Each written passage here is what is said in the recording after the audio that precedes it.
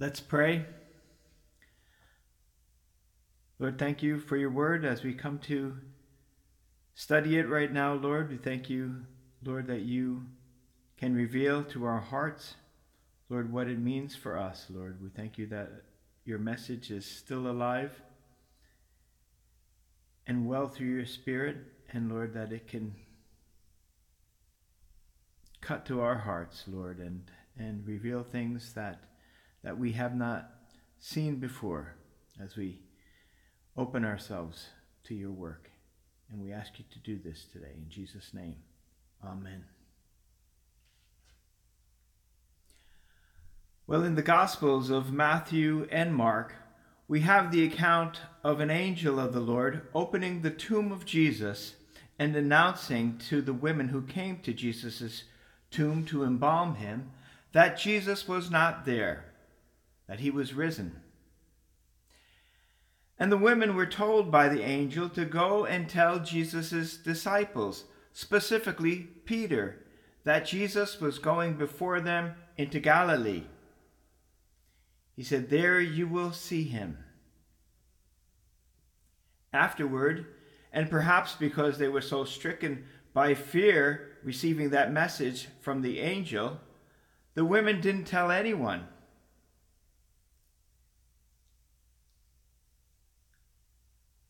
So Jesus himself met them, and he told them, "Rejoice, do not be afraid. Go and tell my brethren to go to Galilee, and there they will see me." That's from Matthew 28, 6-10. And we read on in Matthew 28 and see that the 11 disciples did go to Galilee. They went away to Galilee to the mountain which Jesus had appointed for them. And it was there, at that site, that Jesus gave his great commission to them when he sent them out into all the world to make disciples of all nations. In John's Gospel, we have the unique account that we read today of Jesus meeting his disciples at the Sea of Tiberias in Galilee. But it's hard to know just where to fit John 21 into any post-resurrection timeline, because Luke doesn't record anything about Jesus and his disciples in Galilee after Jesus' resurrection. And reading from Luke's books of Luke and Acts alone, the disciples seem to have waited in Jerusalem all those days after seeing Jesus alive, after his resurrection in Jerusalem. And from there, it's off to the races as far as the church goes. It's as far as church expansion goes in Acts. So this passage in John presents a complex perspective. What I find by this story not fitting into the synoptic gospel context is that it actually fits into ours quite well. And I like to reflect on it because it must be set somewhere after the resurrection, but before Pentecost.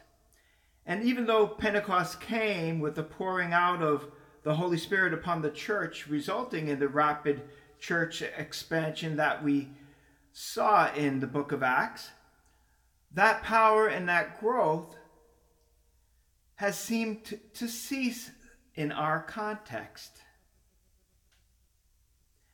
If we are honest, Acts is not the reality that we experience in Christ's church today, especially in the West. In our context, even though Pentecost has come with the outpouring of the Holy Spirit upon his church, we still seem to be like those lost disciples before that event happened. And as such, perhaps we can learn something from this passage.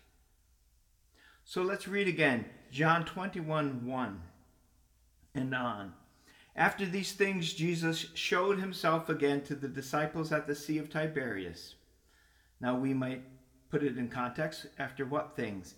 Well, the last things recorded in John before this were first Jesus' sudden appearance to his disciples without Thomas, and then a sudden appearance to his disciples a second time with Thomas, both after his resurrection, of course. It goes on. And in this way, speaking of the context of our passage today, in this way, he showed himself. And here the story begins. Verse 2, Simon Peter, Thomas, called the twin, Nathanael of Cana in Galilee, the sons of Zebedee, and 2 other of his disciples were together. So at least 5 of Jesus' original 12 disciples are mentioned as being present there. Peter, Thomas, Nathanael, James, and John, and 2 additional ones. Who knows, maybe Joseph and Matthias from Acts 1. We don't know for sure, of course. We don't know who those other 2 that weren't named were. But they were with him from the beginning, as Acts tells us. Strangely, 6 are missing, and that's not counting Judas Iscariot, of course, the foretold casualty of all this, and betrayer of Jesus. And we have no idea where the other 4 to 6 are. The 4 to 6 that are missing are not mentioned here. And these who are in Galilee seem quite lost without Jesus. And the whole story relates not only to the context of the Gospel of John with Jesus reinstating Peter after his denial of him, which is also recorded in Luke, but it can also be related to the Gospel of Luke's context, because it begins by centering around these disciples' original vocation and their calling from Jesus, and their hesitancy to continue following that calling after failing Jesus, or without Jesus by their side, or without realizing his power yet. The majority here, at least 3 of the 5 guys, were professional fishermen, and big-time fishermen at that. They had been partners in business. They and their families may have even had monopolized the fishing industry in Galilee altogether. But then Jesus came along, and these fishermen gave up all of that to follow him. Or had they? They still had their boats, didn't they? Well, Simon Peter, in verse 3, the leader in the absence of Jesus, said to the others, "I am going fishing." And they said to him, "We are going with you also." And they weren't going out in a little dinghy with a rod and a reel for pleasure. No way. There were 5 of them, first of all, and they went out all night when the fishing was good. And they were working all night. They weren't sleeping. They went out and immediately got into the boat, and that night, Scripture says, they caught nothing. But when the morning had now come, Jesus stood on the shore. Yet the disciples did not know that it was Jesus. So Jesus was watching them, just as he was watching them when they were rowing in a storm back in John chapter 6. Remember that? He sent them across the lake and they got caught in that storm, and he came along walking and rescued them. And if you're a disciple of Jesus today, you can be sure that Jesus is also watching you. If you are his, and that's what a disciple is, then of course he is. Verse 5, then Jesus said to them, "Children, have you any food?" He didn't ask them, "Have you any fish?" That might have been the normal question from a person standing on the shore looking to buy some fish. But he said to them, "Have you any food?" And they answered him, "No." They didn't even have enough food to feed themselves. So what's going on that made for this occasion? These are commercial fishermen catching no fish, not one, all night long. Was Jesus orchestrating their circumstances somehow, perhaps? You know, he does that when he wants. He does that to get our attention, especially when we begin to rely on ourselves more than relying on him. And he also does that to get us to obey sometimes when we are not listening to him or not following his will, his instructions. And as I said earlier, this must have been before Pentecost. So we might ask ourselves, what were they doing here still in Galilee? Were they being obedient?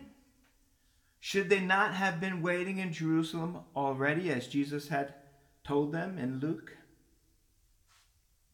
But of course, Jerusalem was a scary place. And there they could not be as self-sufficient as they could be here in Galilee, their home.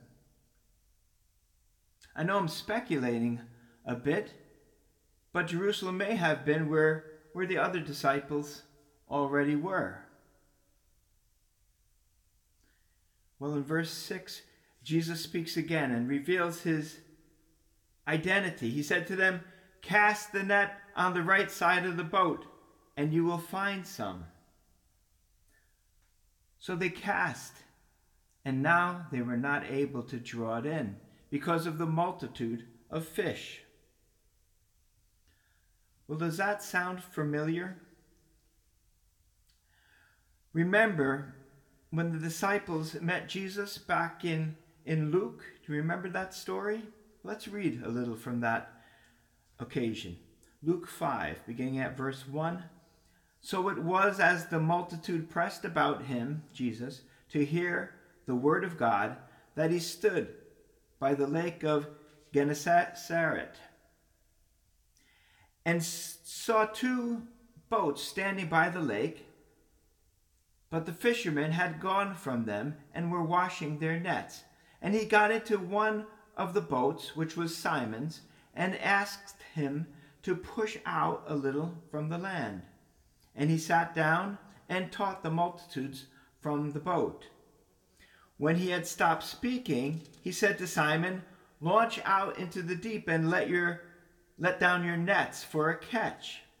But Simon answered and said to him, "Master, we have toiled all night and caught nothing.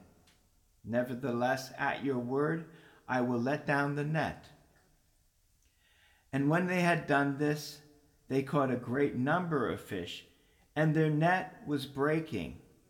So they signaled to their partners in the other boat to come and help them.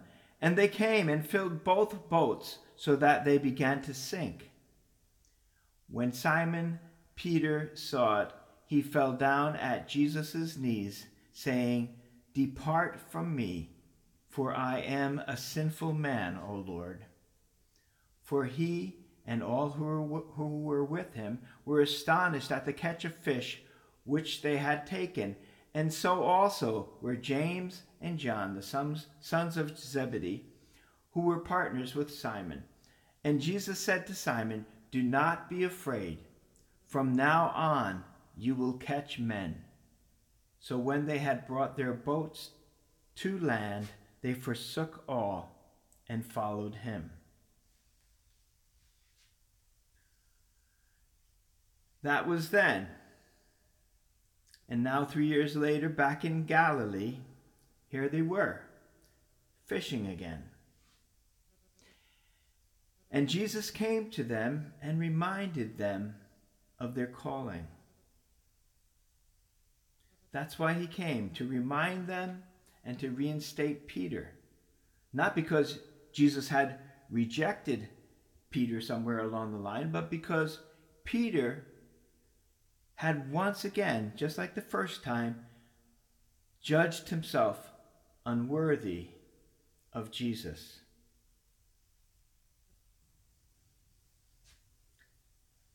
Verse 7. Therefore, that disciple whom Jesus loved said to Peter, "It is the Lord." So now we're back again 3 years later. The other disciple that Jesus loves, probably, as we know, John referring to himself, the author of this gospel, telling Peter, "It's the Lord." Basically saying, it's the Lord and he's come after us. It's the Lord and he cares enough to come after us. He's not saying it's the Lord and he's caught us red-handed. No. There's something in that it's the Lord that is a wonderful thing. And when Simon Peter heard that it was the Lord, he put on his outer garment, for he had removed it, and he plunged into the sea.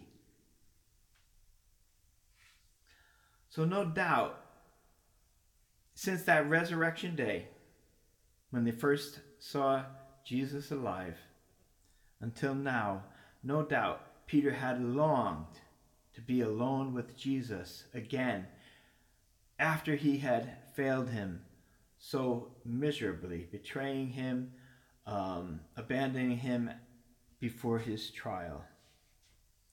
This was his opportunity. Verse 8, the other disciples came in the little boat, for they were not far from land, but about 200 cubits, dragging the net with fish. So the little boat makes it seem like they had a few of them, doesn't it? Verse 9, now as soon as they had come to land, they saw a fire of coals there, and fish laid on it, and bread. So Jesus didn't really need their food. He just needed to get their attention. And Jesus said to them in verse 10, bring some of the fish you have just caught. So he allows them to contribute to breakfast. They weren't really doing it. He provided everything, of course. Told them where to cast their nets. Verse 11, Simon Peter went up and dragged the net to the land full of large fish, 153. And although there were so many, the net was not broken. In other words, a real miracle if you didn't catch that the first time. Verse 12, Jesus said to them, come and eat breakfast. So Jesus had met them where they were at, and he gently and deliberately called them all back into intimate fellowship with him, away from the clamor of ministry, away from Jerusalem, away from everything else. And there he invited them to come and eat breakfast. He broke bread with them there, and he continued his work on their hearts, these beloved disciples that he had worked with for 3 years. Afterward, he took Simon Peter for a walk with him, away from the others. We pick that up in verse 15. So when they had eaten breakfast, Jesus said to Simon Peter, Simon, son of Jonah, do you love me more than these? Well, remember Peter's confidence back in John 13 when Jesus had told all the disciples what was ahead of them. And Peter had said to Jesus, Lord, why can't I follow you now? I will lay down my life for your sake. And Jesus answered him, will you lay down your life for my sake? Most assuredly I say to you, the rooster shall not crow till you have denied me 3 times. And of course, Jesus was right. Peter didn't have what it took to follow Jesus then.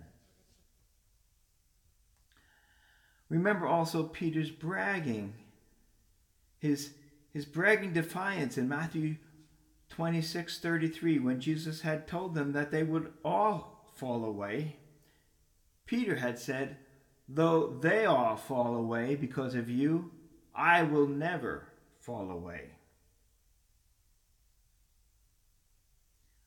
Well, now, after he did fall away, when Jesus came and met them and took him for this walk and asked them if he loves him more than these, more than them, he simply replied to Jesus, "Yes, Lord, you know that I love you."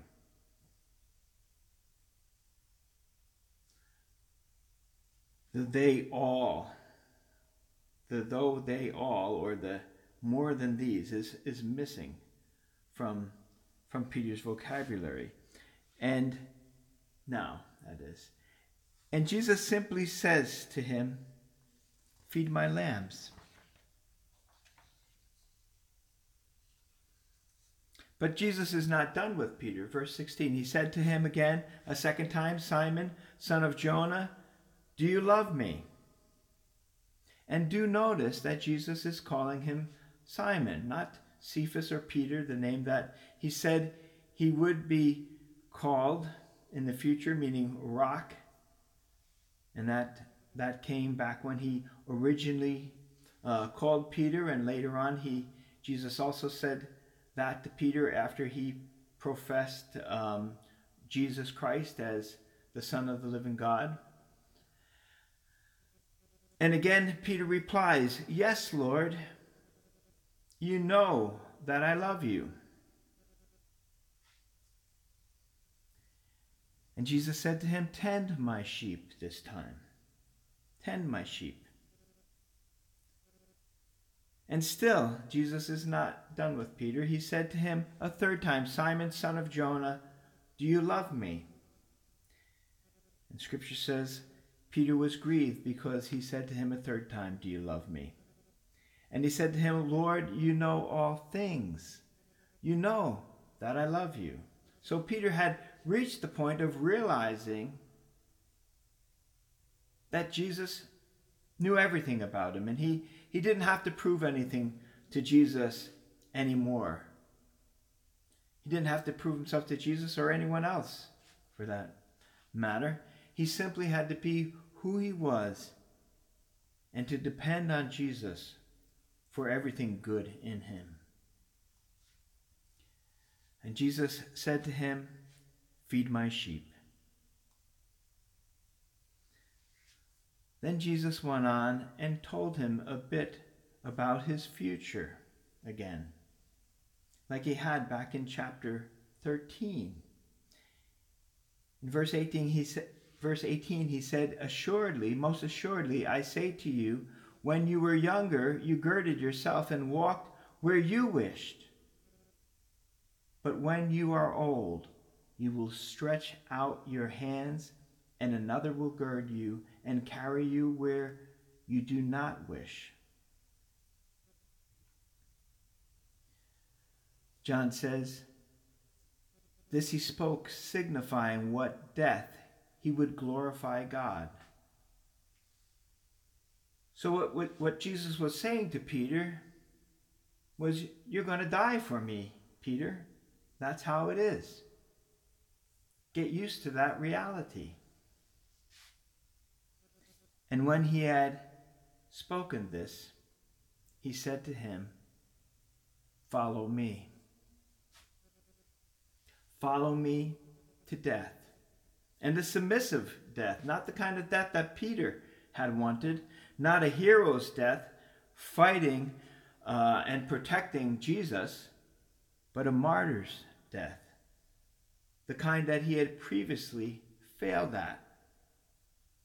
And Jesus was granting him a new opportunity, a new way of doing this, not in Peter's own strength, but in Jesus's. Peter was being asked to give up his right to govern himself, his right of himself to Jesus, his right to himself to Jesus. And Jesus had Peter's destiny already worked out, and he basically told him so. It was not it was just a matter of Peter submitting to it. You know, Jesus doesn't have that same plan marked out for all of us. Peter was the one who Jesus chose to carry on his ministry in a most profound way, as it was Peter who later on at Pentecost and afterwards stood up in the face of those same people who had crucified Jesus, and he kept standing up for Jesus until his death years later. But Jesus does have a plan for each of us too, if we're his disciples, and it may be glorious, but more likely it will not be in most people's eyes. And that doesn't matter. It's Jesus' eyes that matter. Verse 20. Then Peter turning around, saw the disciple whom Jesus loved following, who also had leaned on his breast at supper and said, Lord, who is the one who betrays you? Verse 21, Peter, seeing him, said to Jesus, but Lord, what about this man? So Peter didn't brag now. There was nothing to brag about. He understood what Jesus was saying, and he understood that it was not up to him, but up to Jesus, who fixed his destiny. And he accepted it somewhat, perhaps was just looking for a little company to walk this lonely path ahead with. And that is so easy for all of us to do. Look at someone else. It's in all of us, not only in our kids, but we see it often in our kids, always asking about the other one. What about her? What about him? And we respond how Jesus responded to Jesus. I'm not dealing with them. I'm dealing with you. But we always want to know. We want to know, and we want to know why. We want to know what, and we want to know why. But Jesus doesn't always tell us why. And he often doesn't tell us what. He tells us that he knows and that he's okay with it. And if he's okay with it, he wants us to be okay with it too, because after all, it's his plan and his purpose, and his plan and purpose.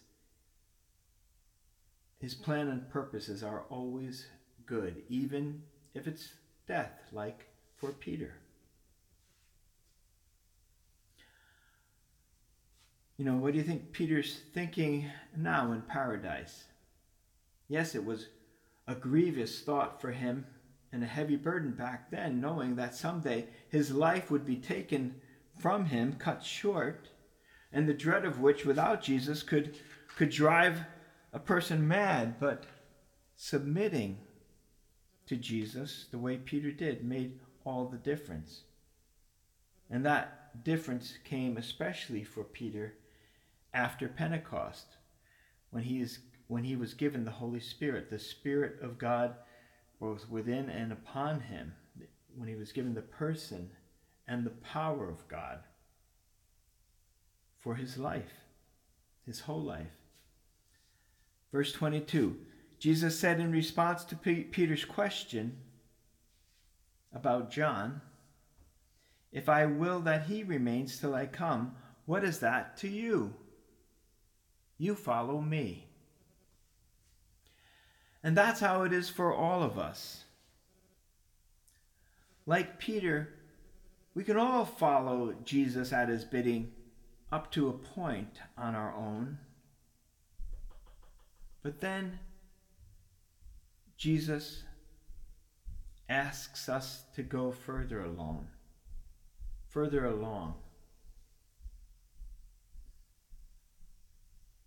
Always further than we can go on our own. And why is it? It's so that we have to depend on him. That's what he wants of us. Because that's the only way that his supernatural power could possibly flow through us. Only when we depend on him and his Spirit. So this story fits our context well, because it is the story of many of Jesus' disciples, even today. Many of us who started off following Jesus with vigor and with too much self-confidence and failed. This is my story, and it's the story of my first Anglican pastor, who I know well and respect, but who never, ever shared the depth of his failure with me. He just referred to it vaguely sometimes. And I was okay with that. That was between him and God. I didn't have to know, and neither do I have to share the depths of my failure with you. That too is between me and Jesus. But for years, I judged myself unfaithful, unworthy of Jesus, so as to disqualify myself from ministry, because I, like Peter, had failed him miserably. But what does Scripture say? If we are faithless, he remains faithful. 2 Timothy 2:13. And yes, that same Scripture says if we deny him, he will also deny us. So for sure, it is not to be taken lightly, and denying Jesus for sure needs repenting of, which Peter, I'm sure, did. Matthew 10:32 says he went out after he had said that he didn't know Jesus. He went out and wept bitterly. Sorry, that was Luke 22:62. That says that. Jesus himself also told his disciples in Matthew 10:32-33, whoever confesses me before men, him I will confess before my Father in heaven. But whoever denies me before men, him I will also deny before my Father who is in heaven. So it's a serious thing. But confessing Jesus or denying him is usually a life and a lifestyle more than a one-time act that can be repented of. That's how it was with Peter. But what about you? Is your life one that confesses or one that denies Jesus? That's the question. And what will it render on Judgment Day?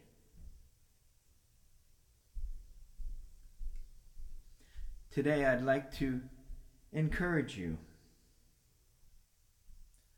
Don't fall for the lie that you are uniquely unworthy of being called by or used of Jesus. Like Peter and myself and so many others have fallen for that.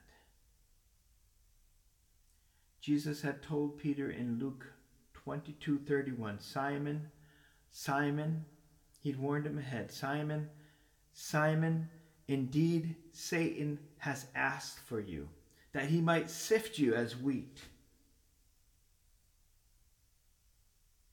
But Jesus said, I have prayed for you, that your faith should not fail.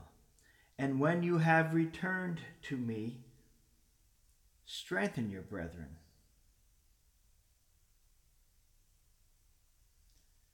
And I'll bet that is what Peter recalled that day on the boat as he dove off to return fully to Jesus. And Jesus restored him, inviting him into fellowship and saying, feed my lambs, tend my sheep, feed my sheep, follow me. Well, what has he said to you today? In your history and in your context with him? What had he called you to do? Have you failed him? So did Peter. So did I. You're in good company. So does everyone. Simply repent. Repent and confess it to Jesus, your failure. 1 John 1 verse 8 and 9 says, "If we say that we have no sin, we deceive ourselves, and the truth is not in us. If we confess our sins, he is faithful and just to forgive us our sins and to cleanse us from all unrighteousness. If we say that we have not sinned, we make him a liar, and his word is not in us." Yes, we've all sinned. And I guess I shouldn't say you're in good company, but you're in the company with everyone else. The question is now, do you long for that deeper relationship with Jesus again? Do you long to return to Jesus as Peter did? That's what he asks. And if you do, don't be surprised by Jesus, because he's watching you.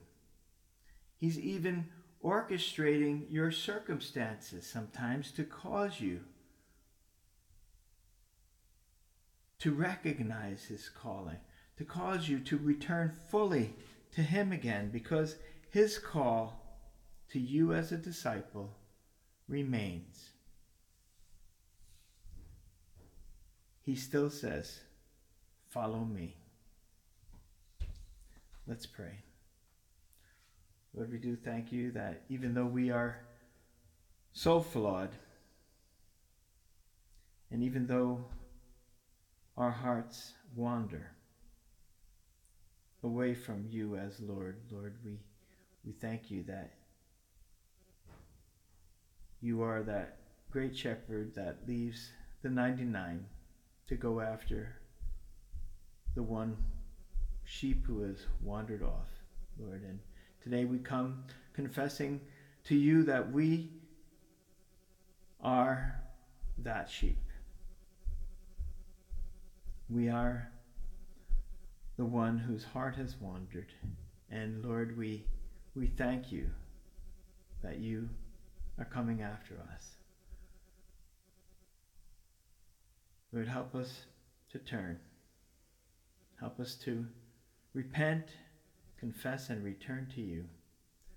Because we know, Lord, if we are your disciples, if you've called us, then we have a job to do. And we thank you for that. Help us by your Holy Spirit to do it faithfully. We ask this in Jesus' name. Amen.